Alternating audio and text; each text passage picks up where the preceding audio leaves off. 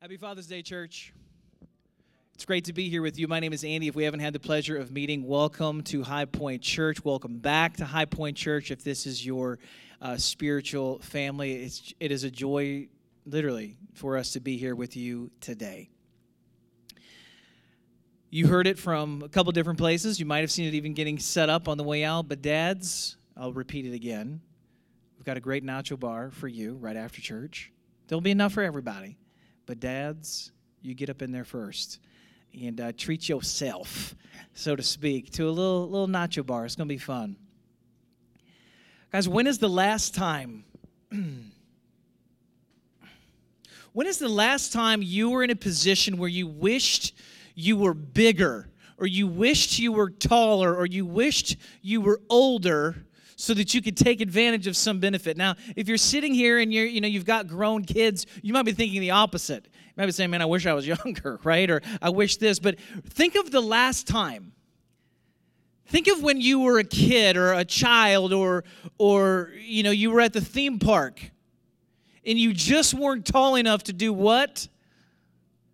Ride the roller coaster. You know what I'm talking about. Or you're my generation, when you were 14 or 15, you couldn't wait till you were 16 so you could drive. A lot of people nowadays, it doesn't have that anticipation that getting your driver's license used to have, at least from my vantage point. I don't see as much expectation. The day I turned 16 was the day I got my license. You weren't going to hold me back. I'm going to be able to drive. Think of the things, right? The discounts, the roller coasters, the admission into different things, even different movies, right? That sometimes what we wish that we had was a little bit of maturity or a little bit of an age difference. And we started a series that we're in right now called Church Victorious. And the whole series is reading through the book of Ephesians. We don't do this a whole lot in our church. And I don't mean we don't preach the Bible or we don't read the Bible.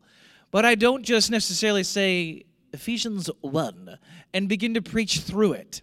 And then the next week we preach through Ephesians 2. But for this summer, one of the things that we like to do over the summer is we like to grow deeper and richer in our understanding of God's Word. And so we're in a series called Church Victorious. Paul, the writer of about 2/3 of the New Testament, has one of the most dramatic transformations and salvation moments in all of the Bible. He writes this book to the early churches in all of Asia. It started out in the church of Ephesus, and it got passed around. And the whole point and purpose of the book was to help these young churches to grow into a greater place of maturity. That's it. It's the only book in the New Testament that Paul writes where he isn't specifically addressing some kind of heretical teaching. He's not addressing some dude or some person that's jacking up the church or some massive sin issue that the church has.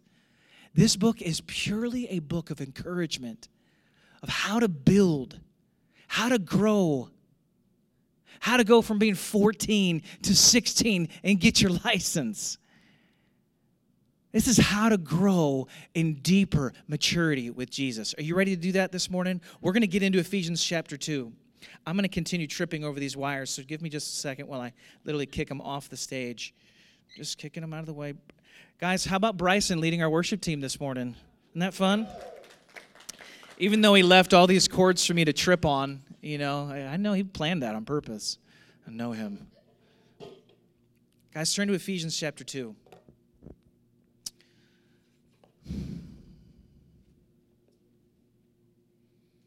If you've got a Bible, well, you have the book of old. I hear some pages turning. Not everybody uses that anymore, but it will be on the screen behind me as well. And we're going to read a lengthy portion of Scripture today. And then I'm going to camp out in just about 2 sentences for you. Every time I think I'm going to read and teach through a giant chapter, I'm able to make it through about a verse, maybe 2. And so even as we're getting into the scriptures today and we're teaching through the book of Ephesians, you got to know something, church. I'm not exhausting any of this.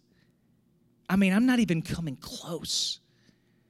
And I want to encourage you to read your Bible. Get up a few minutes before work, before class, before whatever you're doing, and spend some time getting in God's Word. Father, be with us today. Lord, we're asking that you'd bring it to light. It's Father's Day. God, grow us as fathers, grow us as men. But God, I pray that you would specifically grow us as a church today. Help us to grow in maturity and become more like you, Lord. That's our prayer. Amen. Ephesians 1, Paul sets the stage for who you are in Jesus, your identity. I mean, it is the mirror of all mirrors, where you get to see who you are in Jesus. And I'm just going to bring you up to speed. If you weren't here the past 2 weeks, that's okay. You can listen to the podcast if you want. But understand, you walk away from reading the very first chapter of Ephesians, and you understand some things about yourself if you've put your faith in Jesus. Number one, you're blessed. And God has, He has blessed you beyond your wildest imagination, even when it doesn't feel like it. You're blessed. You're chosen. You're sons and your daughters. You're not slaves. You're not servants in his house. You're a full-blown son and daughter. You are a member of God's household, the Bible teaches. The Bible also says in Ephesians 1 that Paul writes that you are redeemed and that you are marked with the power of the Holy Spirit. It's amazing. I mean, it's like Rocky Balboa time, right? You know, that time where he runs up the steps in Philadelphia and he's, got his arms up in the air. You feel good. Man, I'm all these things. That's right. Yes. And then then you get to Ephesians 2. And the opposite happens. The floor is about to drop out. Because Paul is also going to remind us not just who we are, but he's going to remind us who we were. You ready? Ephesians 2.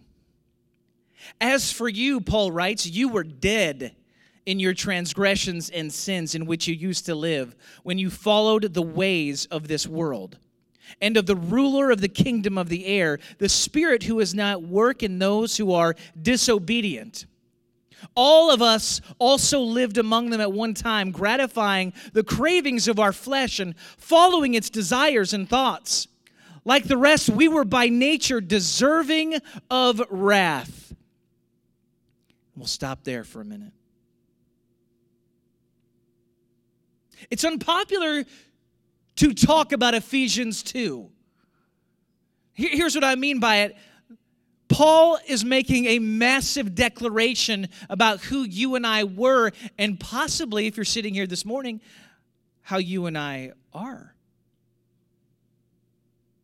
He says that you were dead. Nobody likes to be told that. No one likes to be reminded of that. You see, we have so many things that give us counterfeit feelings of life, do we not? I was laughing about this the other day. I love a good bowl of cereal, okay? It's Father's Day, confession time. Dads oftentimes like cereal. Does anybody like a bowl of cereal here? I do. I can eat a bowl of cereal for dinner if I really want to. No problems. Cocoa Puffs all day, okay? But when you're on a budget, right? I don't know if any of you grew up like this, but we did from time to time. When things are tight, you know what you do when you still want cereal is you buy the kind of cereal that's not name brand. Chocolate Rounders, right? Chocolate Spheres. Or you're trying to get Cocoa Krispies or something like that, and it's like brown rice. And you're like, this, what? But you get it because it's cheaper and it's in the bag. It doesn't even have the box. It's just bagged cereal. You know what I'm talking about? And you go and you pour it, and you were on a budget. And here's the thing: you feel good about yourself because you got the cereal that costs less, and you think it's going to taste the same as Cocoa Puffs. And I'm here to tell you, it does not taste the same as real Cocoa Puffs.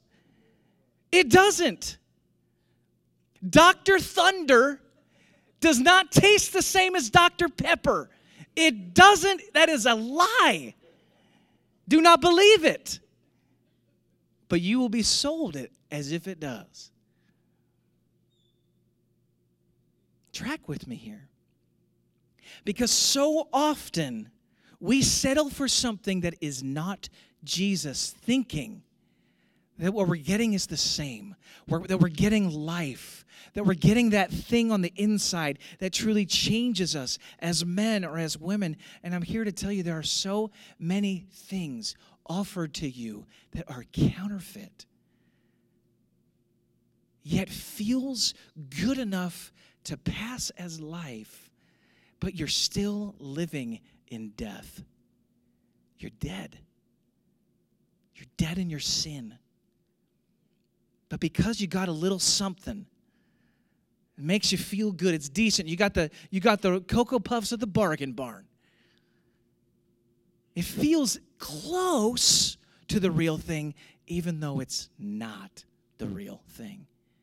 We're dead. All of humanity suffers from the condition of trying to find life outside of Jesus, but it never satisfies, it never fulfills, it never produces life, and you're left dead on the inside. This statement is offensive. Post that on social media, and you will be annihilated in your comment thread. That Jesus is the only way to experience true, everlasting life. It's true. I 100% believe that. And yet it confronts us, does it not? It bothers us. And Paul is writing to the early churches because he wants them to remember that all these other things that you give your life to will never satisfy.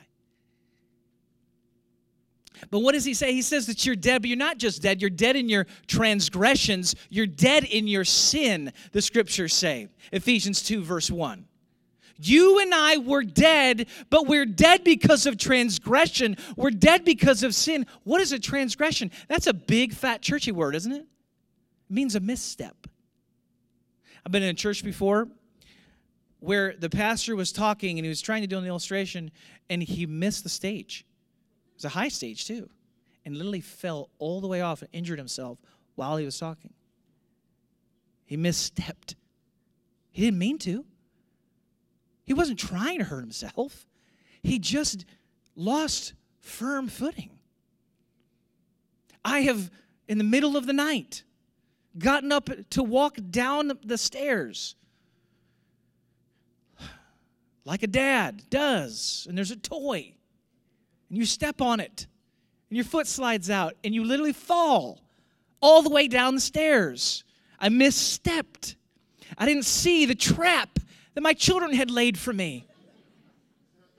I misstepped. I misstepped again. When a word came out of my mouth that wasn't the kind of word that I should have been using, but I was injured and hurt, and you know what? I had a moment. I still have a bruise on my tailbone. Prove it. We misstep. And because of our missteps and our transgressions, we are dead because God is perfectly holy. And He is good. And He is righteous. And He is loving. And you and I, even on our best day, cannot make ourselves holy. We cannot put ourselves in right standing with a perfect God. We're dead in our transgressions. And ladies and gentlemen, might I also add, we're dead not just from a misstep, but intentional sin.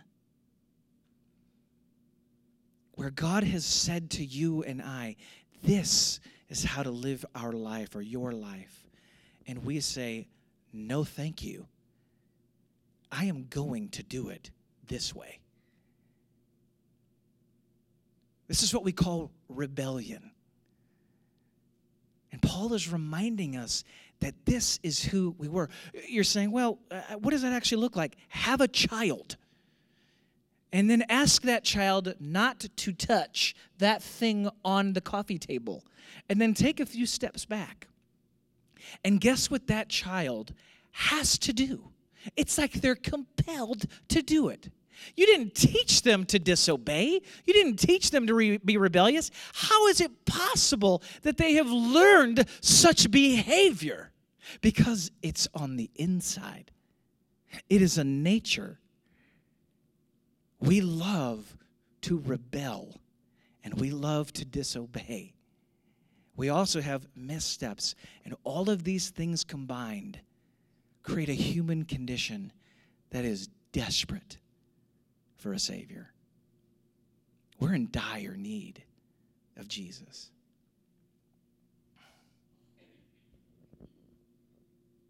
Not only that, I'm just going to keep heaping it on us this morning. Scriptures remind us that it was, as for you, you were dead in your transgressions and sin in which you used to live when you followed the ways of this world and of the rulers of the kingdom of the air. Verse 3, all of us also lived among them at one time. It's not like you just had an accident one day. If you've ever watched one of those hoarding shows, and you're like, my God, how does this happen? And you watch, and I'm not trying to make fun of anybody if this is something you struggle with.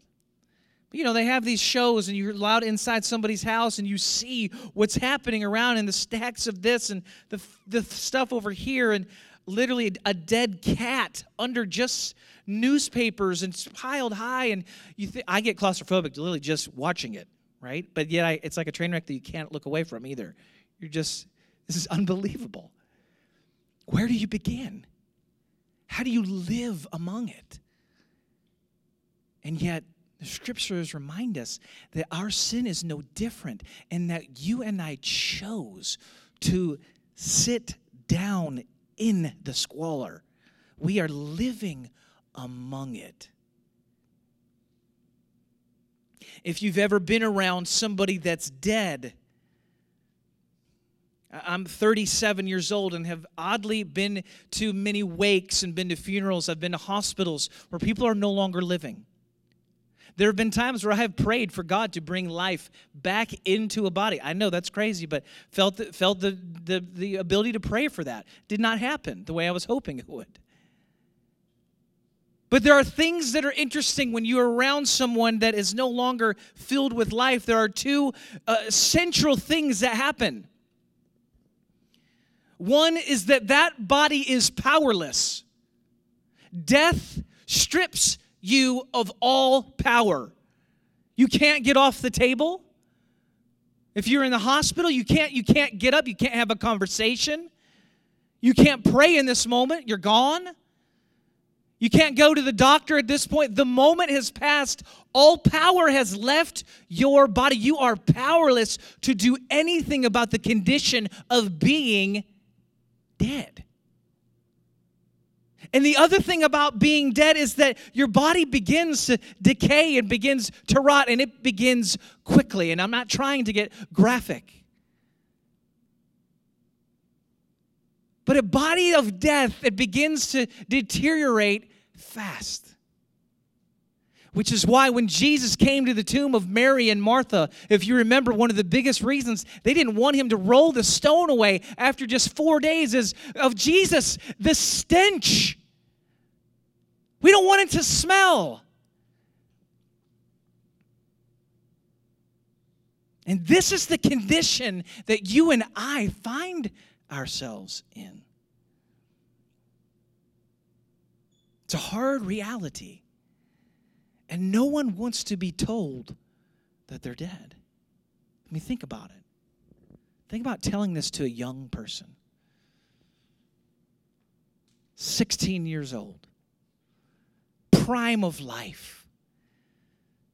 Attracted to a girl, attracted to a boy. Everything is just kind of happening all at once. Maybe you're trying out for the football team. You've got your golden summer tan going on. And somehow you're going to have a conversation and say that you're not living on the inside. Are you crazy? Are you nuts? 1 + 1 doesn't seem to equal 2 here.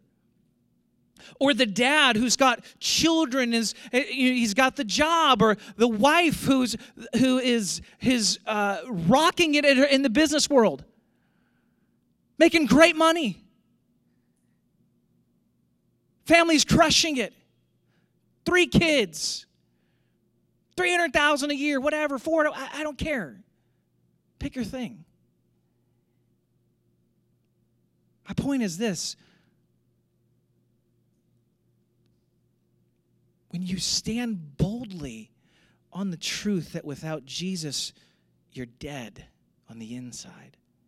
Now, you can say it with a lot more grace and eloquence, but the truth still remains. That is hard to accept because we have so many things that honestly have the trappings of the goodness of God on them. Yet we don't realize that we haven't been made right on the inside.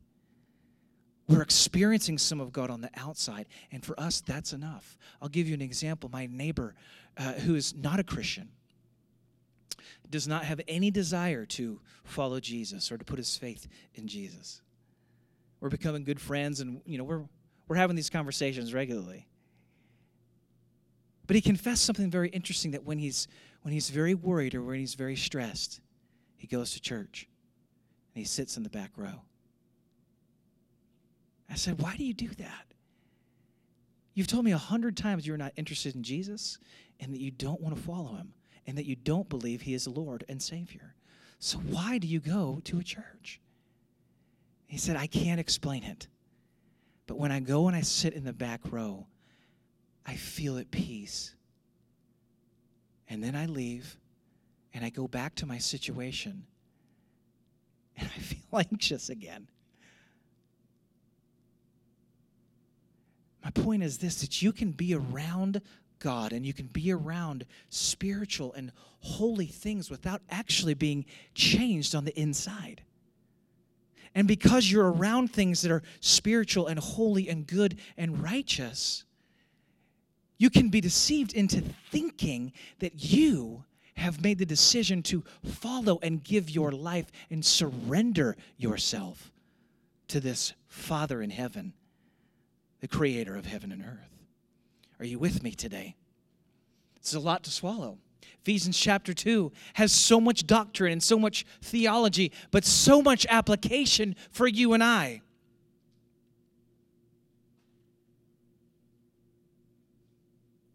There's a scene in Princess Bride, one of my favorite movies, where the hero of the story is, in theory, he's dead, but they think, maybe there's something else we can do. And so they bring him to it's like a witch doctor for more or less, and he looks at the body and says, he's not dead. He's just mostly dead. He's mostly dead. He's not fully dead. And most of us are content to try to live our life not fully alive. This is the story that we live with.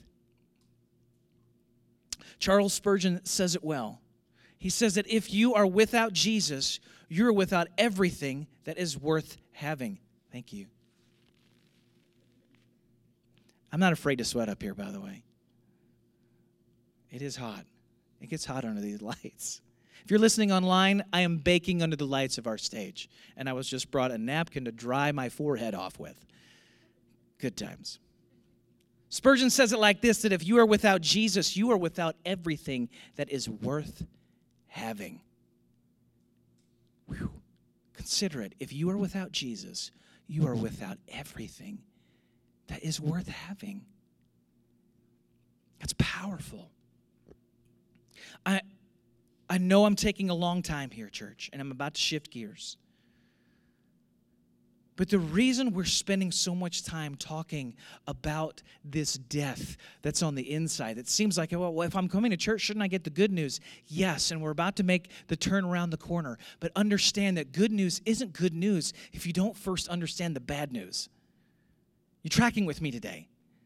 Good news isn't good if we don't simultaneously understand the significance of what is wrong and what is broken. Why do we need good news if everything is fine and everything is okay? It's difficult to be thankful for who you are if you're never reminded of who you were. And you need to know something about me. This is who I was. I was dead. Dead in my sin. Dead in my transgression. And so are you. And if you haven't put faith in Jesus, I have bad news coupled with some good news. You still are dead. And everything you do to try to find life outside of Christ will only leave you temporarily satisfied. If we don't, it's difficult to be thankful for who we are if we never remember who we were. And then there's this 3-letter word that pops up from time to time in the Bible. 3-letter word filled with power. And that word is but. Not B-U-T-T. That would be amazing. But not that. You were dead in your sin. You were dead in your transgressions. You were dead in following the Satan. You were dead in following the patterns of this world. But we've got great news for you, comma, but. This thing was a shipwreck, but. There was no hope, but. You have no strength, but. You are addicted, but. Think of all the situations you find yourself in and put a comma and put the word B-U-T after it, because God has some unbelievably incredible good news for you. Because of his great love for us, God, who is rich in mercy, made us alive with Christ when we were dead in transgressions. It is by grace you have been saved because of his great love for us. It wasn't kind of his little bit of love, as Bryson mentioned in worship. It wasn't just his leftovers. It wasn't just some dude on a hill who thought, let's try it this way. No, it was his great love for us. And his great love for you and I has changed the end of the story. We went and saw The Incredibles, the second one, on Friday. It was one of my first dates with Amy in 2005. And here we are, 13 years later? 4 kids in 2 cities. We took this picture at the movie theater, and the lights went down. And an interesting thing happened. People started cheering. They were so amped, and they were so excited to have the second installment of The Incredibles. I was a little surprised by it, because I didn't realize people were as into The Incredibles as apparently they are. But they were into it, right? Why? Because the end of The Incredibles 1 isn't the end of the story. And because that wasn't the end of the story, they were excited and they were pumped and they couldn't wait to hear the next installment, the rest of the story. What's going on with Mr. Incredible and Elastigirl and Dash and whatever everybody else's name is. They were excited about the story continuing, and I have great news for you. And it's news that's worth getting excited about. The end of the story is not that you are dead in your transgressions and that you're dead in your sin. There is another chapter. There's another movie. The credits are just beginning, and we get to understand God's love for us, and it's not small. It is great. And when the lights go down and the movie begins, this is worth losing your mind about. getting amped and excited about. Because when you understand who you were, you have so much more appreciation for who you are or who you can become.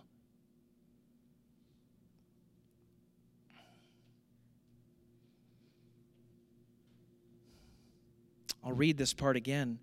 Because of his great love for us, God, who is rich in mercy, made us alive with Christ even when we were dead in transgression. And it is by grace that you have been saved. Now, having spent some time in the South, I grew up in St. Louis, but it's interesting, moving into the South, people say things like, mercy, it's hot outside. People use mercy all the time.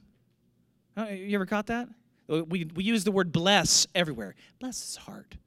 Bless him. We also use the word grace. So-and-so is having a rough day. You may want to show them a little grace. Right? Tracking with me? This is Bible Belt vocabulary right now. Mercy, it's hot outside. Mercy, those nachos are good. I'm going to go get myself another plate. Mercy. And we use them so casually that we forget the weight of when God is who is rich in mercy. We don't even know what that means anymore. Mercy and grace, they're closely related, but they're not the same. If you've heard about the husband, right, who was asked to describe the difference between kindness and loving kindness. We see the word kindness in Scripture a lot. But we also see a delineation between kindness and loving kindness. He said, when my wife makes eggs with a little garlic, a little cheese in the morning, that is kindness.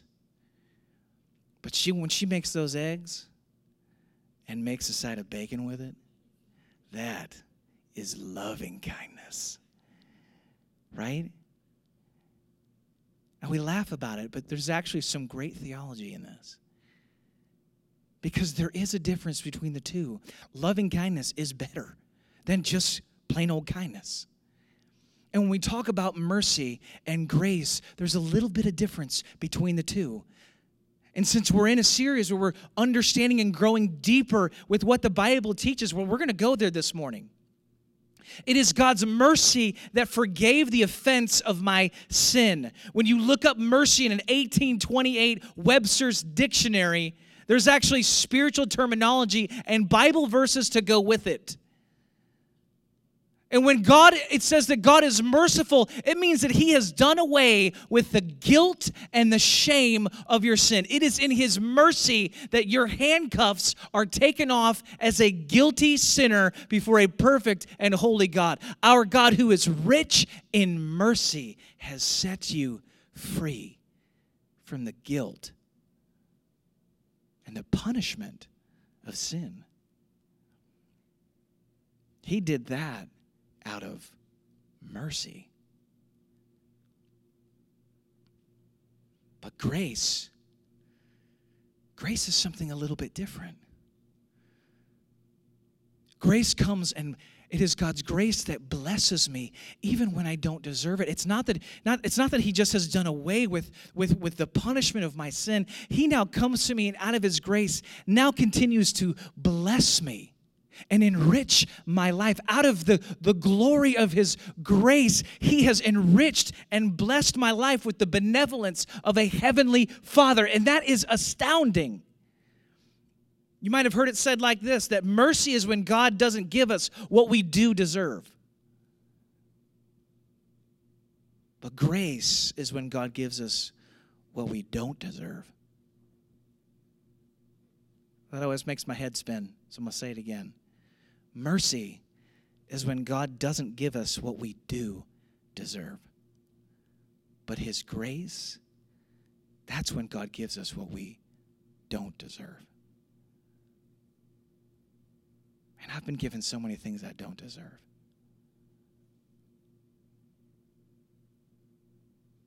God's grace has blessed me beyond comprehension. I was a broke down jacked up train wreck of a young man. And God's mercy, his great love for me, even while I was a sinner, meaning I didn't do a thing to earn it, to get it, to somehow awaken God's heart so that he'd give it to me. I did nothing to contribute to the equation. And out of his great mercy for me, he put his grand love on display. And he did away with the punishment that I was due, and instead he gave it to his son, Jesus, who took the punishment for our sin. But he did something extraordinary as well, as he didn't end there. He now lavishes his grace like a father blessing his daughter by filling up the gas tank. What does a good daddy do? A good daddy knows how to now bless his children. And these are the two qualities that mark your life more than anything else. You were dead, but you are not dead anymore. You know what defines you? You know what has marked you? What has made you new and made you alive is God's great love for you, who is rich in mercy and abounding in love and grace. It has made you alive. And like my friend who longs for something to change on the inside of his heart and in his soul. He longs for something to change so much so that he'll sit in the back row of a church. He realizes that just changing the circumstances of his life, it isn't and hasn't changed what's happening on the inside. Jesus did something that's extraordinary. In his mercy, he went to the cross.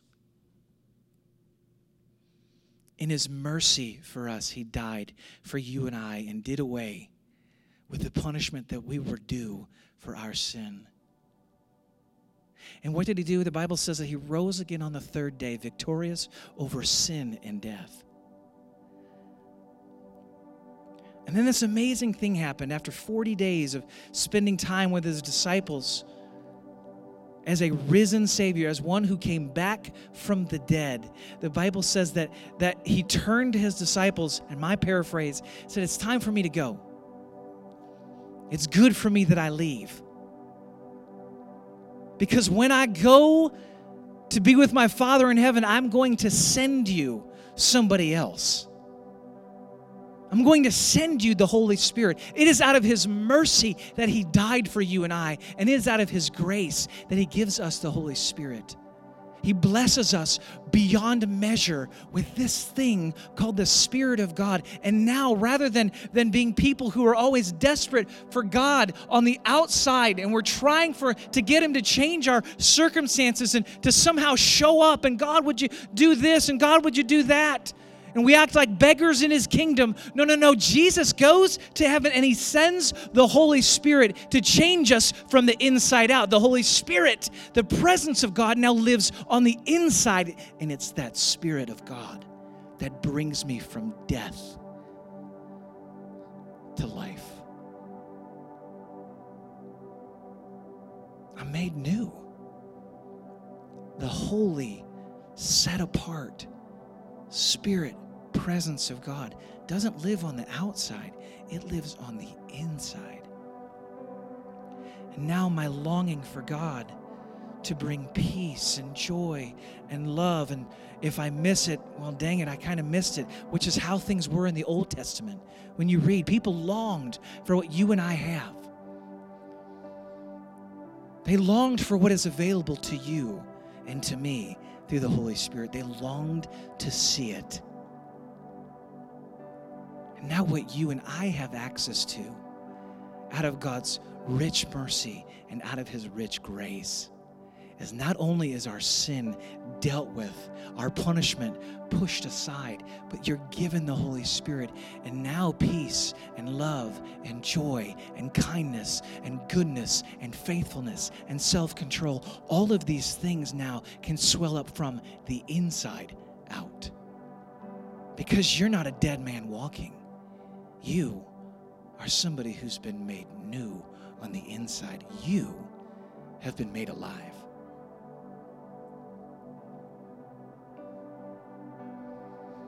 One of my favorite authors, and I'm going to wrap with this. His name is Max Lucado.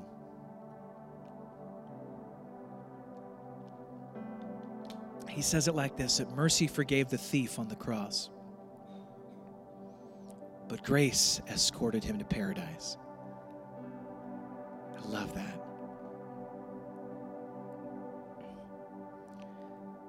Church, it's Father's Day.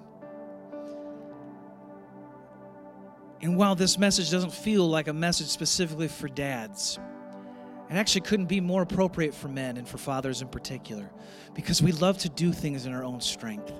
Everyone has a measure of wanting to do that, but dads in particular. We're going to ask for directions? No. I know where I'm going. There's a stubbornness that dads have, a mental fortitude at times. And it is a wonderful thing, but it can also get in the way of surrendering your heart and your life to Jesus. And this is one of those moments, church, where I'm inviting you to put your faith out there, to recognize that what you need is not something that you can do in your own strength and in your own power, but you need God Almighty to work and to move and to make you alive. We call this being born again.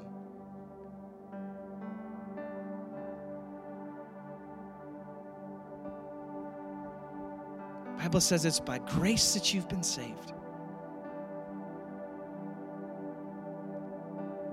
In other words, it's like the greatest Christmas present in the whole world is just sitting here, available to you.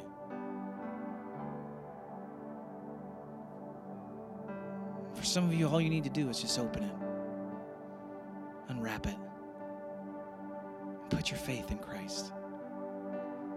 Some of you need to be reminded of it because you're going through a hard time and you're trying to get through it in your own strength. This is a great moment for you just to put your faith in Jesus.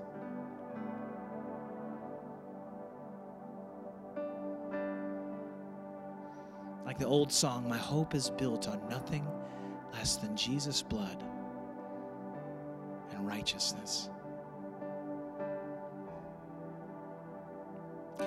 Father, be with us this morning. God, I thank you for your presence here today in worship, in the message on Father's Day. Lord, we thank you that you are the greatest Father of all.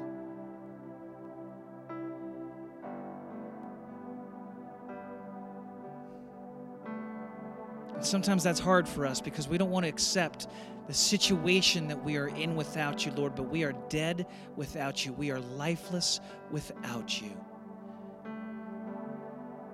God, how can we be thankful for where we are if we don't ever think about where we were? And so, Lord, we thank you that you make a way to have sin dealt with, to fill us with the Holy Spirit, that our life might be new and different. God, would you speak in this room right now? God, would you convict right now? Would you knock on the door of our heart right now? Lord, let us not leave unchanged today. God, but by the power of the Holy Spirit, Lord, would you move right now? If you're sitting here this morning and you know this is you, you need to put your faith in Jesus. You need to build your life on Jesus Christ, that it's time, whether you're 45, 55, 14. Let today mark a day where you put your faith in Jesus right where you are. I want you to pray with me. You don't have to stand. You don't have to raise your hand. Mean what you pray. Say, Jesus, thank you for dying on the cross for my sin. Thank you for your mercy. And thank you for the grace of the Holy Spirit. I put my faith in you as my Lord and Savior today. Thank you for saving me and making me anew. Lord, today I am alive in Jesus. If you're sitting here today and you're going through a thing, you're going through a moment, and you've needed to be reminded to put your faith in Jesus, that He alone is your strength, then pray right where you are. Say, Jesus, forgive me for trying to do it on my own. Forgive me for trying to do it in my own strength. Jesus, you are the one who brings life. I give this to you right now. Thank you for being my King. Thank you for being my Lord and Savior. I give this to you. I give it over to you right now. Jesus, I worship you and I love you. Thank you for saving me. Thank you for making me alive.